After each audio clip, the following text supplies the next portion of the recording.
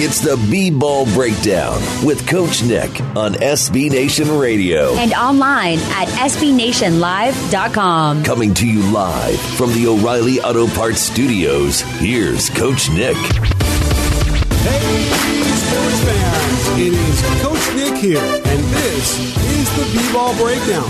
So happy to have you with us on SB Nation Radio on this lovely Tuesday evening. Hopefully it is warm in your area. If it's not, I'm sure it will be soon. It certainly is nice over here in LA.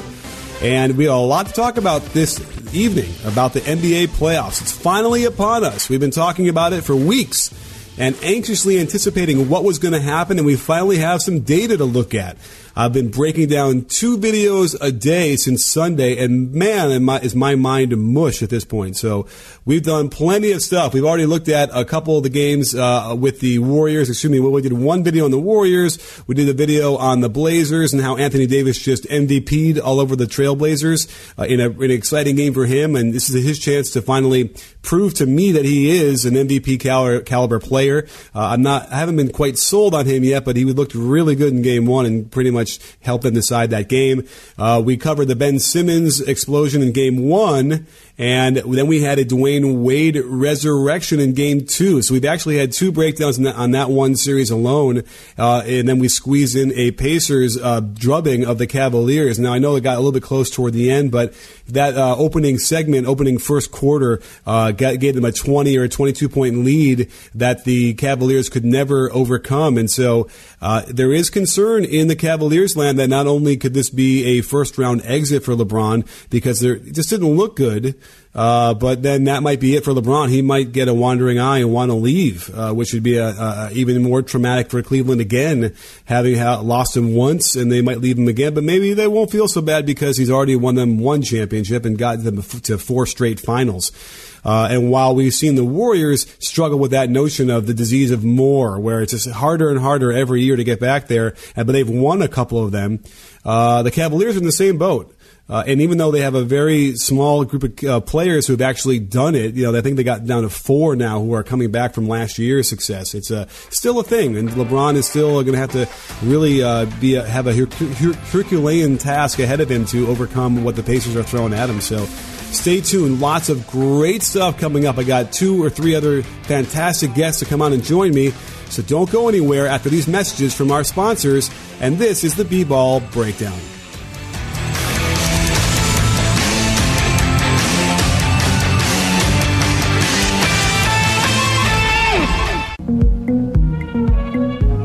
It's the B-Ball Breakdown with Coach Nick on SB Nation Radio. Coming to you live from the O'Reilly Auto Parts Studios, here's Coach Nick. Welcome back, sports fans. As always, I am Coach Nick, and I cannot thank you for being here at the B-Ball Breakdown every Tuesday at 5 p.m. Pacific, 8 p.m. Eastern. And I'm really excited to get into some playoff analysis because we hadn't started last week with the playoffs, and let's really focus on what's happening in these different series. We're going to have a number of guests on to discuss it and break it down. And our first guest today is friend of the breakdown, Eli Horowitz, who is a Caltech assistant coach and covers the WNBA and has been watching some of the playoffs pretty intently. So, Eli, thanks for joining us. Let's talk some Spurs Warriors. What do you say? Absolutely. Thanks for me, Coach Nick. You got it. So, there's a lot of stuff going on in this thing. It's now 2-0. The Warriors have a pretty commanding lead, but what are your thoughts so far and what Pop has been doing to combat the star power in Golden State? Well, it was interesting. After the game last night, Pop said he thought they played well, and I feel like he almost was kind of throwing up his hands because, they tried everything. But one thing I did notice was they really played Danny Green only 25 minutes, and they were winning at halftime. But in the second half, Klay Thompson just went off, and you had Bryn Forbes and a lot of smaller guards kind of trying to chase him over screens, off of downs, and he seemed to just kind of get whatever he wanted. So I was a little surprised to see that. I don't know what your thoughts were on that. For sure. I mean, obviously, without Steph Curry, a lot of the pressure goes to Kevin Durant and Klay Thompson, and it's a little clunky. I mean, their offense isn't really functioning very perfectly, I would say, for them. So, I mean, the question then becomes: Klay obviously got into big head mode, so I don't know if it matters if Danny Green would have been on there. But you have a very good point because Forbes is clearly too small to really have much of an effect. Absolutely, and then I mean. Iguodala was 4 for 5 from 3. Draymond Green hit an open 3 late in the game. So, I mean, when those guys are making threes, like you said, I don't know if there's anything they do or how much of a difference Danny Green would have really made. Right. I think it was a great game plan, I think, by Pop to try and get Draymond to shoot as much from the outside as they could get him. And they were really doing it. You saw a lot of his man helping one pass away and just sort of inviting them to throw it to him. And he was even sort of waiting for a second before he decided to shoot it. Now that's the death of a jump shot anyway. So I thought that was really helpful to keep the wrong people shooting on the Warriors from the Spurs perspective. But yeah, it does feel like they kind of are throwing in the towel at this point, because even after the first game when Pop was joking that he'd have Danny Green grow 4 inches and tell KD to not be as good, it just seems like there's not a lot of options for them. Absolutely. And the bottom line is, like you said, they did have a good game plan. I think they limited the Warriors to, I believe it was 19 around the rim, but they only got 22 themselves. And so other than Aldridge post-ups, they really don't have anyone who can consistently blow by a Warriors defender. Manu Ginobili still somehow is able to do so a bit, but if you're kind of relying on him as the only one to get middle penetration, to either get a basket in the paint or kick it out for a 3, I think you're in trouble. I agree. And so I think this will probably end up being a sweep or maybe a gentleman's sweep for the Warriors, which is probably good for them because they'll get an extra couple days for Steph to recover. Although the prognosis didn't sound great. It sounds like he's still at least 3 weeks away as of yesterday. So we'll have to keep our eye on how that plays out in San Antonio. But let's move over to the Timberwolves-Rockets series because there's a lot of people with their arms up in the air and frustrated, I think, about what's going on with the Minnesota side at least. What are your thoughts so far on how that series is playing? It was interesting because, you saw on Twitter a lot of people up in arms about the lack of touches Karl Anthony Towns was getting. And then even the Chris Webber on the broadcast and the TNT crew were kind of up in arms because the Rockets switch everything. And they felt like, the Wolves need to throw the ball into Towns and even Gibson they were calling for. So it is a bit puzzling, especially I get the Rockets will live with Gibson posting up, but Towns getting 9 shots Sunday in a game they could have won. They were there the whole time is a bit puzzling. I don't know. Did you think they should really be kind of exploiting those mismatches on the switches more? Well, it's funny that you asked that since I am working on a video on that as we speak. And part of the issue, I think, is that they're being really physical with Towns, and he is not handling it very well. He doesn't have a lot of strength in the lower body anyway, but they're pushing him around, and he's kind of just disconnecting. And it's really kind of frustrating to watch when you see that. I also think that, down the stretch, the last 7 minutes of the game when he went in for the fourth quarter, he got 1 shot. And that's an issue that has to do with, Jimmy Butler and with Andrew Wiggins. But I think the other problem they have is Jeff Teague. And I think that Jeff Teague is one of those guys that kind of sort of makes it seem like, he's really good, he's really going to help. But in reality, I feel like he is simply a very average point guard that's not going to, I think he's the guy that ends up holding them back the most. Yeah, and I noticed down the stretch, he did make a couple shots, but the ball was really in his hands. And you kind of wonder, almost question who are they running plays? Who's supposed to have the ball in these moments? Because, like you said, it's Jimmy Butler, it's Teague, but somehow it's not Towns. And then Wiggins tries to make plays, and it's really very little off-ball movement.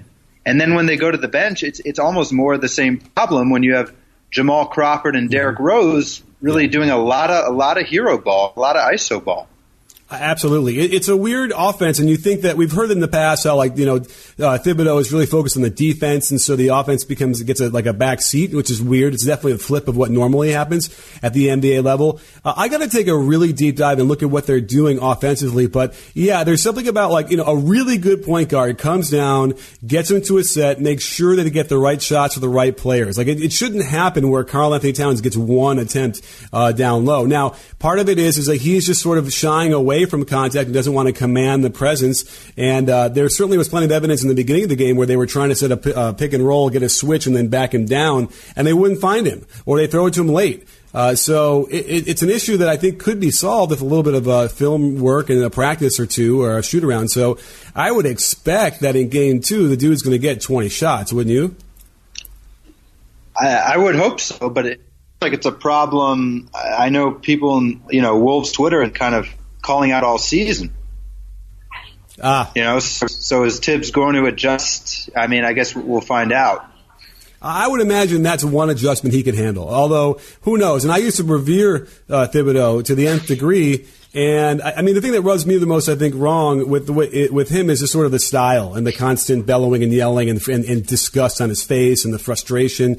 I just think it wears on the team, and it's possible that they might have just sort of tuned it out by now. And certainly their defense isn't what it used to be as far as what he used to coach in Chicago. I mean, this has never been an elite defense, and so that's the other issue, that he's not getting that out of them either. Absolutely. I mean, as someone who's from Chicago and, watched all the Bulls games in his tenure there, I mean, you see some of the schemes he's trying to employ, but, I mean, you definitely don't see the commitment to it or the consistent effort level across the roster. Right. And you're just not going to win. I mean, they're the 27th ranked defense all year. That's not going to change suddenly, especially against the Rockets now. But I was impressed, though. They kept it close. This is, in theory, you think that they would get blown out with that kind of defense like that. So they did okay. But again, how long do you think this is going to last? How many games before the Rockets win the series? I would call it a sweep. Harden just looks so locked in. They had absolutely no answer for him. I mean, they were even trying Derrick Rose on Harden, which is that could be a whole nother conversation. Yeah. But I mean, they were already that desperate in game 1. You know what I mean? For sure. Well, Eli, thank you for coming on the show to break this stuff down. Anxious to keep our eyes on to see what's going on and how that happens. If you want to follow Eli, it is at Coach Horowitz 13. And he's got a lot of great information about the WNBA, too. And I know it's a big hole in the content that people need to get filled, and you are there for that. So thanks for coming on. You'll have to come back on again. Absolutely. Thank you. You got it. And stay tuned, sports fans. We will be right back with our next segment on the B-Ball Breakdown. If you're listening to this and feeling a bit old and out of touch with this young generation of ball players, you might be in the age range where we commonly see sexual performance issues. Did you know that 40% of men by age 40 struggle from those dreaded 2 letters, ED? You know what they stand for. And now there's real science to turn your fortune completely around. 4hims.com is your solution. A complete one-stop shop for hair loss, skin care, and sexual wellness for men. They have well-known generic equivalents to the name brand prescriptions to help you combat ED. In fact, one pill, starting with a V, just came off its patent recently. A real game changer. So avoid those embarrassing doctor's visits with all the invasive questions. Instead, get erectile without the dysfunction. Go to 4hims.com/CoachNickED and get Hims for a month for just $5 while supplies last. This would cost hundreds if you went to the doctor or pharmacy. So don't wait. That's 4hims, FORHIMS.com/CoachNickED. See website for full details and get back on the path to sexual performance. It's the B-Ball Breakdown with Coach Nick on SB Nation Radio. Coming to you live from the O'Reilly Auto Parts Studios, here's Coach Nick. And we're back, sports fans. Excited to have you here on a Tuesday, Playoff Tuesday, where a lot of games are underway right now. It's been a really exciting time so far. We're only in day 4 of the playoffs, and yet it's already been a lot of different storylines. The Jazz haven't quite been doing what I thought they were going to do yet in that first game against OKC, but we'll see what happens with them tomorrow. And a lot of other intriguing storylines. Hope you're here with us with our first couple segments where we had a great discussion about a couple of the playoff series with the Warriors and then the Spurs and then also on the other side with the Houston Rockets and the Timberwolves. So I'm really excited right now, though, to bring on best friend of the breakdown, Tommy Tempesta, who we spend a lot of time interacting on Twitter, and everyone seems to get a big enjoy what we do together as we basically analyze the biomechanics of what's happening on the court with NBA players. And Tommy is the founder of Basketball Biomechanics. You can follow him at B Biomechanics, and it's a terrific follow. I highly recommend it because he has a lot of great information and for you as far as functional movement. He actually is the rare person that I know who can apply biomechanics with actual basketball-specific training. So enough of the intro. Tommy, thanks for coming on the show tonight. Thanks for having me, Nick. I appreciate it. It's great. You know, we interact so much on Twitter without actually speaking that it's weird to actually talk to you with voice. Yeah. Well, I'm in New York now, about to get ready to do a court session, and we're still hovering around 50. So I'm pretty sure you're nice and cozy out there in L.A. Yeah. I hate to make you feel any colder than you already are out here. As I sat outside eating my lunch and getting some rays, but it'll warm up pretty soon, I'm sure. Which, by the way, I think the warmer weather gets everyone a little bit looser. They can start moving better. They're back and more flexible, right? Absolutely. And with that warmer, a lot of outdoor hill training where we do movement things up and down the hill, and stair training and track training, and bring that back to the court, and also incorporate the beach for soft sand and stability. So the spring summer is a really, really busy time for myself and my company. So I really enjoy it a lot. For sure. And I think what I enjoy most about talking with you is to sort of dissect what's happening. And, you'll see a player in the open court go up and sort of either, catch an edge of his shoe or not quite explode in the air. And you're on top of it to sort of explain what is going on with their mechanics and why it wasn't as optimal as it is. And I wonder if, when I travel around the country and I interact with a lot of coaches, it doesn't seem like a lot of the basketball coaches themselves have really any sense of what the functional movement of the body is supposed to be, or have any idea how to even teach that. Do you agree with that as well? Yeah, I find that there's multiple roles that some may understand it in a specific organizational role, but then it's lost through just the fact that 4 or 5 people will cover certain things, and then they won't bridge that together for an athlete to then not have those issues on court. And for instance, the Derrick Rose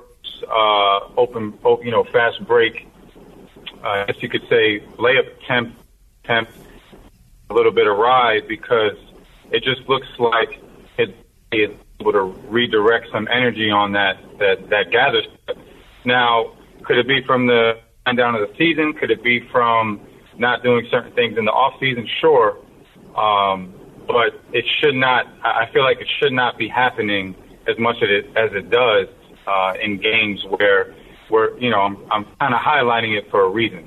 And, I do find that there's that gap, and that gap kind of needs to close for guys to still stay elastic and redirect energy and recoil energy even late into the playoffs and at the end of the season. So it's something to definitely speak on and try to figure out how we can move forward and progress that. Yeah, and Derrick Rose is a great example because he's had multiple knee injuries on both knees and major surgery, and there's a lot of rehab involved, but then I think a lot of the issues with the NBA guys is they'll do their rehab, they start to feel good, and they stop doing it, and next thing you know, they're getting out of whack, they're getting sort of off balance, or they're not strengthening the way they need to, or the rehab itself might not even be as cutting edge as it needs to be, or as specific as it needs to be, because I feel like isn't part of the danger of quote-unquote rehab is that it's sort of a little cookie cutter, and that people just going to do, everyone does the same exercises when it might not be the most optimal for them? Yeah, I mean, there are those that there's definitely that demographic and those sectioning offs where, rehab, people think rehab is rehab, and then you're going to go to a performance trainer, and then that's where that lost in translation kind of thing, and there's no continuum. But I know there's plenty of highly educated professionals in the NBA as far as strength and conditioning guys and performance guys that do address said needs. But as we know in the season, teams rarely practice, and they're doing more of a maintenance type protocol because they can't load players as much as they'd like. But the NBA has gone toward more of a recovery deload kind of progression and protocol for in season, and that's why we see some of these players completely lose plyometric nature of jumping and recoil towards the tail of the season, and then we'll notice definitely players that still have that bounce, so to speak, and some of those players are just because of genetically their tendon junctions where it meets the muscle might be more stiff and better off and be able to deal with all these games and minutes, and some players may need slightly more loading and maybe less playing time and kind of try to load and still keep and maintain certain parameters and not just let it fall off and then deteriorate, teams winning games. So. Absolutely. And don't forget, this is Coach Nick, and you're on the B-Ball Breakdown right now on SB Nation Radio, and my guest today is Tommy Tempesta, who is the founder of Basketball Biomechanics, and you can follow him at B-Biomechanics. And, another guy I wanted to talk about, I know we discuss him a lot, is Karl Anthony Towns.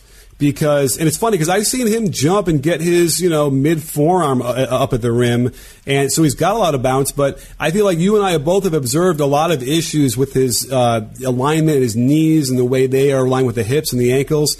And I was wondering, can you give us some insight into what you're seeing there and why so much energy tends to be bleeding from that? Yes, and we both really appreciate Kat for who he is and what he is. I just have somewhat of an issue with the body mass distribution. He's quite heavier, relatively speaking, up top, and it kind of tapers off to his hip and then knee, ankle, foot. And the first thing to contact and redirect everything from the ground up is your feet. And his feet need work. He needs to take those sneakers off, and he needs to deal with forces on some harder surfaces, not wood surfaces, but gymnastic type wrestling mat surfaces, and maybe some sand soft training, and even grassy hills where he has to deal with forces from the ground, and that would correct a lot at certain speeds, and it would help things go up his kinetic chain a bit better. And no matter how strong you get up top, it really doesn't matter if the foot, knee, and hip can't attenuate that force, because we've seen him get pushed, so to speak, a wedge to spaghetti, a cooked piece of spaghetti, where he's pushed at his shoulder, and he bends at the waist sideways because his foot and ankle really isn't doing much. So, that's something that we can definitely find maybe on another broadcast, but he definitely needs to redistribute some of that body mass and wake those feet up, because I definitely noticed they're a bit sleepy. Absolutely. And it's funny because I think that's an overlooked area of the body for anybody who's training is the feet themselves. And I know, like, I'm doing Pilates a lot, and what I love about it is that we'll do, leg press on my back, but like on my heels, and then on the midfoot, then on the balls of my foot, and constantly changing the position of the foot so that all of a sudden you are now, gaining a better strength and more balance, like in the base. It seems like that would be the most important part of any basketball player's ability. Exactly. And you have to, what you're doing is you're increasing sensory input to certain areas of the foot. And for argument's sake, after how old we are as a baby, we're already fitted for shoes. So, you have to think and digress the thought and, reverse engineer a bit and say, if sneakers were put on to protect the foot, that's great because you also lose some sensory input from the sole of the foot and from the ankle and the mobility of the ankle and how the foot intrinsic muscles work and how the toes grab the ground. And, it goes to show even from some track athletes that run, those spikes are very, very thin. They're not bulky, and they actually give you a very good awareness of your foot and ankle relative to the track surface. So, with that being said, I've done tons of work barefoot with Moses Brown, who's 7'2", and one of the reasons why he moves like a guard and moves fluidly is because one of the things I did the first time I met him was take him to a grassy hill, take his shoes off, and make him move and deal with forces and have to adjust to different external forces and maybe some band work up the hill, sideways, back, down the hill. Even with that weird hydro vest I have that has water in it, constantly perturb his sensory system to enable him to then move better on a basketball court. So, those are some novel ways that I do things and base my methods on. For sure, and then there's no question when you share videos of your training methods, and people are they might scratch their heads at what they're looking at, but it seems clear that the ability to visually recognize the environment around you, and then also to adjust to how things will change, even if it's something that you're using externally, like on the beach, directly affects how they can then process that on a basketball court and be ready to accelerate or change their balance or change their position. It's a fascinating thing. And you definitely got to check out B-Biomechanics on Twitter because it's a really good learning experience. Tommy, thanks for joining us. We'll have to have you on again soon. Pleasure, Nick. Appreciate it. You got it. And stay tuned, sports fans. We'll be right back on the B-Ball Breakdown.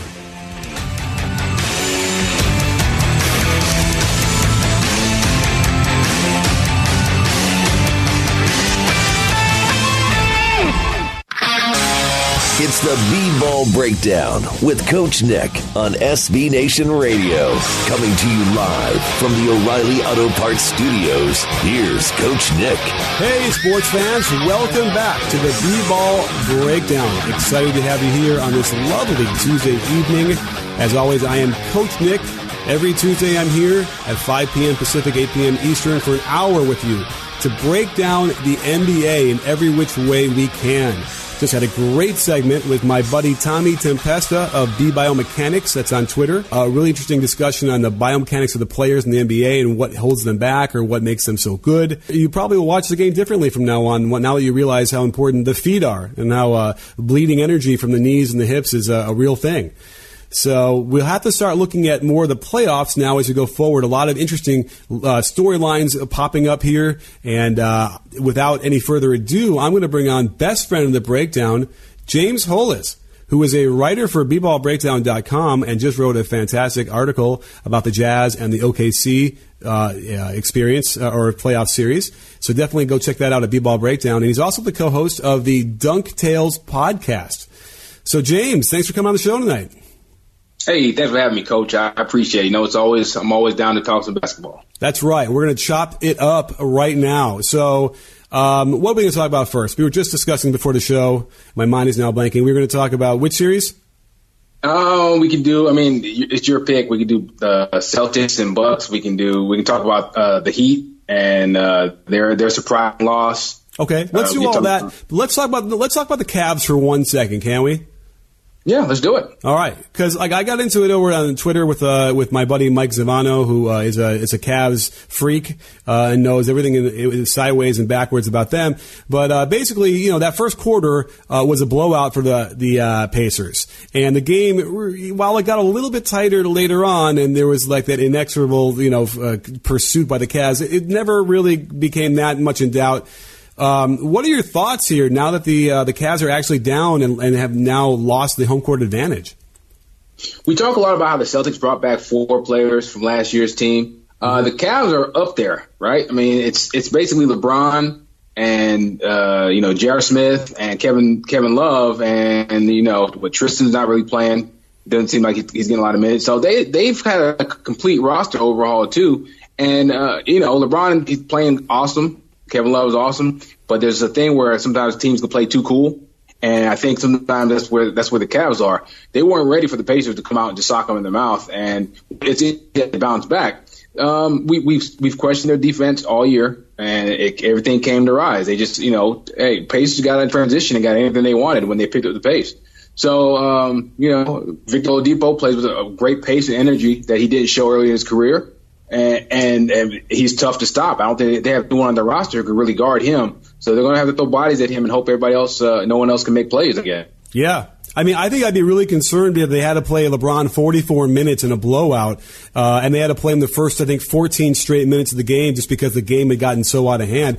They also had him, so not only are they playing him almost all the minutes, but they played him on Oladipo. They put him there to try and contain him early. It wasn't the worst thing, although Oladipo got him on one, just disrespectful ISO, backed him up, and then just went at him and pulled up for three. But that doesn't seem like, I just looks like LeBron was already winded early in the second quarter, and I just don't know how that's going to hold up through the rest of the series.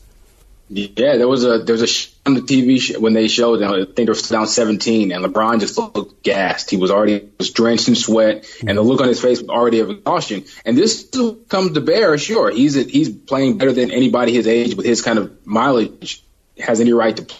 But Father Time is still undefeated, and sure, LeBron's winning. He's still winning in the later rounds, but this is not 28-year-old LeBron.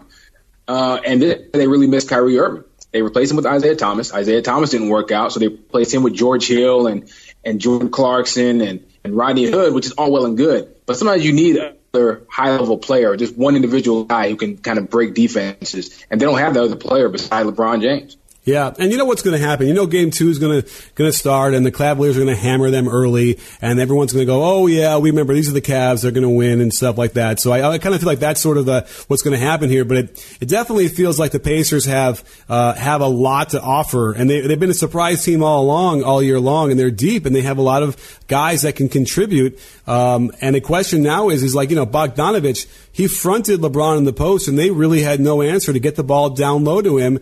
And I think that's the other problem, is that LeBron seems to have an issue with being able to either be aggressive with the ball and either create a shot or create a pass, or he'll simply just disengage and be like, I'm just going to stand here in the corner. So I had a shot in the breakdown I did of them. He was in the corner. He was so deep in the corner that you couldn't even see him. He literally blended in with the bench and just stood there, didn't move for almost the whole possession.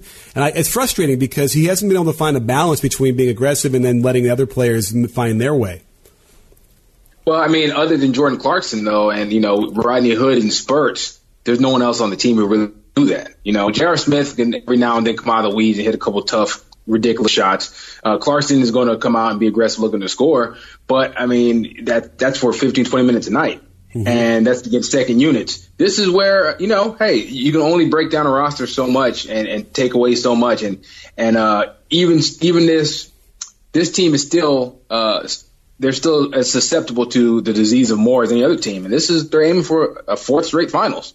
At the core is. So all this stuff takes a toll, minutes and just familiarity, breeds contempt. All this stuff hey, they made the big roster change right before the All-Star break, and there was a little surge, and they kind of fell right back to their old habits.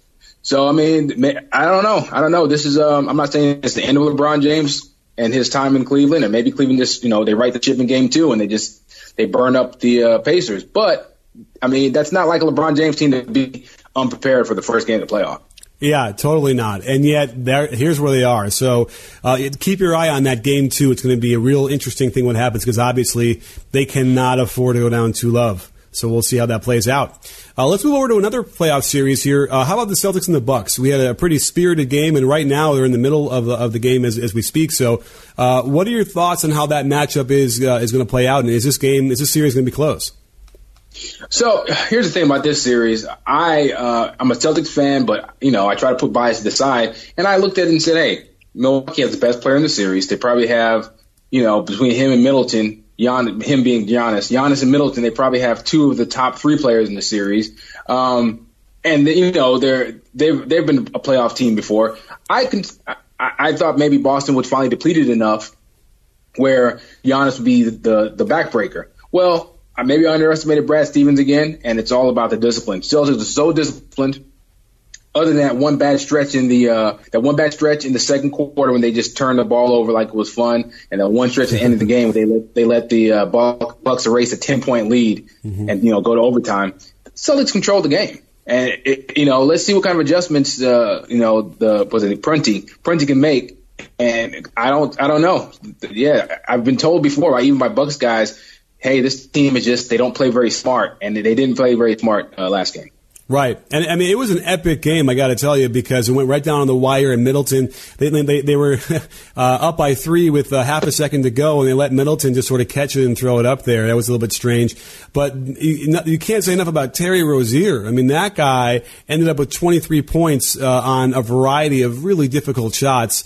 Not that we're going to forget about Kyrie at all, but certainly you get that kind of production, I'm sure Brad Stevens is ecstatic.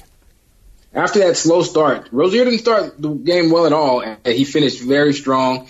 You got to give so much credit to the Celtics' development and even their drafting, because I wasn't happy with the Rozier pick when they initially picked him, and he's turned into a heck of a player. But yeah, so many guys stepped up for Boston, and Stevens played a heck of a game as far as rotations, getting guys in position. And that team's really in tune with each other. Like Al Horford really destroyed Giannis in the post, and then when they started setting double teams, off the weak side guys knew, hey, if I cut to the hole right now, Al Horford's going to find me. And he got a good dunk for Brown, and he ended up getting a layup for Brown late in the game when the rubber meets the road. So this is it's quite a series, and if the Bucks don't make the proper adjustments, which they got to find a way to get Giannis the ball other than just having ISO and let him try to go at Al Horford, because Al did a great job moving his feet. So yeah, I'm really curious to see what kind of counters the Bucks come with in Game 2. I agree. I'm frustrated, and I've been frustrated for years now with the offense and how it just doesn't create space for Giannis to be able to try and attack. And whether it's Henson, who's kind of hanging around the post and his man gets in the way, even when they have shooters out there, for whatever reason, the way they balance the floor and execute their offense, it just seems like he's constantly running into a second or a third player without the ability to kind of attack on the catch and find the gaps. And so, and yet, besides all that, he still went for 35, and he went 13 for 16 from the line and had 7 assists and 13 boards. So the guy is still doing it, but you just can't help but think there's a little bit more they can get out of that, which would then lead to some more victories. I think that Jabari Parker is the guy that they absolutely have to have find a way to get him more shots. Oh, here's the thing about Jabari Parker. He looks really good. He looks like one of those primetime scorers, and I thought the same thing. But I talked to a lot of Bucks guys who he's so bad defensively, and he showed it yesterday, last game against the Celtics. He's so bad defensively that people are wondering if they can even keep him on the floor. If he's not scoring, he's not hitting shots, and Horford and those guys so disciplined, they met him at the rim a couple of times, that he provided absolutely nothing. Chris Middleton was plus 11, and he played like 46 minutes. That means the Bucks were outscored by like 17 points in like the 5 minutes that Middleton didn't play. Mm-hmm. And I think Jabari is a large part of that. It's almost unheard of. So he didn't provide anything. Him and Eric Bledsoe have to be a lot better. Bledsoe has to be so much better in Game 2, because Bledsoe, they brought him in to be that third guy beside Milton and Giannis. Oh, yes, and absolutely he looked like a guy playing in his, I don't know if it's his first playoff game. I guess he played with the Clippers in the playoffs, but he certainly looked like a guy who wasn't, used to that kind of intensity, which, by the way, isn't the worst thing, because in theory, he's got it under his belt. He did find a little success in and out of the, later in the game, that perhaps starting in Game 2, he'll have a little bit more of his feet on the ground. But yeah, there's no question he looked like he had the yips a little bit, and they need that too. If they get a good game out of him, then we should be 1-1. That's the thing. Later on in the game, he did seem to pick it up a little bit, and he was more aggressive. But like that last play with Terry Rozier was so indicative of maybe what we see with the Bucks when he tried to guess the play, and he thought he saw the action was going for Jaylen Brown, so he tried to jump the route, and he ended up getting completely burned. And that's one thing. But the fact that he just stood there and didn't try to rush out and contest the shot, the Bucks need another level of effort if they're going to have a chance in this series. Yeah, I agree, because you never know what happens as you start to lunge, and the guy is aware of that as he's shooting and might throw him off, but it didn't really seem to matter. So, Let's move on to our another series as we wrap this up here, the Jazz and the Thunder. I had picked the Jazz. Who did you pick originally before the game, the series started? I'm pretty sure I picked the Thunder in 6 or 7, just for the simple fact that, I know it sounds really hokey and kind of like, maybe it's too simplistic. But when you have the best player in the series, you have a really good chance of winning this series. I think offensively, OKC has the 2 best players. As good as Donovan Mitchell is, we saw that Paul George is on another level when he wants to be, and we know Russell Westbrook, when his mind is focused and he's ready, he's in attack mode, he's really dangerous. So I picked the Thunder in 6 or 7, and it all kind of worked out that way. I wrote that post for B-Ball Breakdown. Everyone go check it out. And I detail how great Donovan Mitchell has been for the offense as an offensive linchpin, and how great Rudy Gobert is as a defensive fulcrum. And their discipline is what it's going to be about against the Thunder's undisciplined talent. And that's what we saw play out in Game 1. Well, we'll have to wait and see as we wrap up our segment. We have our words from our announcers to come up, but I can't thank enough for coming on, James, and breaking that down. I agree, 7 games, but I kind of feel like the Jazz might still pull it out, so we'll have to wait and see how that plays out. But thanks for coming on the show today, and stay tuned. We have one more segment coming up for you on the B-Ball Breakdown. I'm Coach Nick. Don't go anywhere. It's the B-Ball Breakdown with Coach Nick on SB Nation Radio. Coming to you live from the O'Reilly Auto Parts Studios, here's Coach Nick.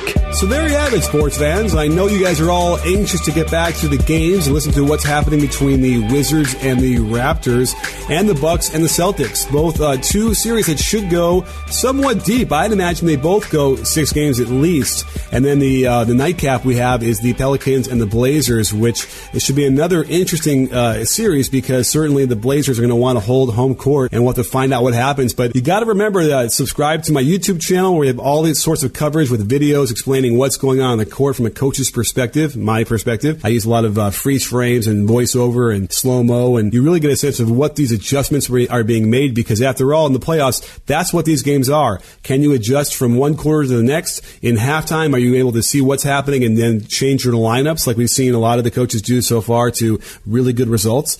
And that's the other name of the game. Can you readjust after that and figure out what's working and decide whether or not it's worth combating what the coach is doing, or stick with what you know? So it's got a lot of intriguing storylines. I'm going with the Jazz. I think they're going to win in 7 games, even though that might be a Game 7 away victory for them.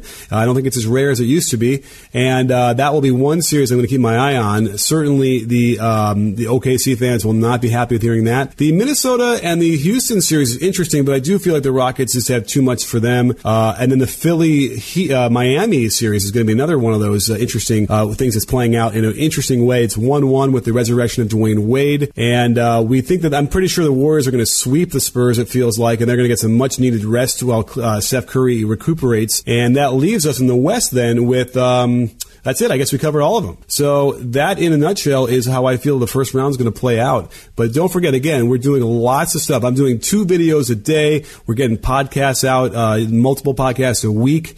My bballbreakdown.com website is just chock full of fantastic analysis every day, all the time, over with our friends over at Clutch Points. So make sure that you check out bballbreakdown.com. And don't forget, another thing is that we're here every Tuesday, and I have guests on that come on and offer their expert opinions, and I get to throw in some of my ideas as well. You don't want to miss that. So again, a great show. We had Tommy Tempesta on, who just broke down the biomechanics of movement and why certain guys like Derrick Rose might struggle, or even Karl Anthony Towns could get better. Certainly on the defensive end will help. So don't miss all of our content all across the interwebs. You can follow me at B-Ball Breakdown. And don't forget, at B-Ball Breakdown, we're not a channel, we're a conversation. You in?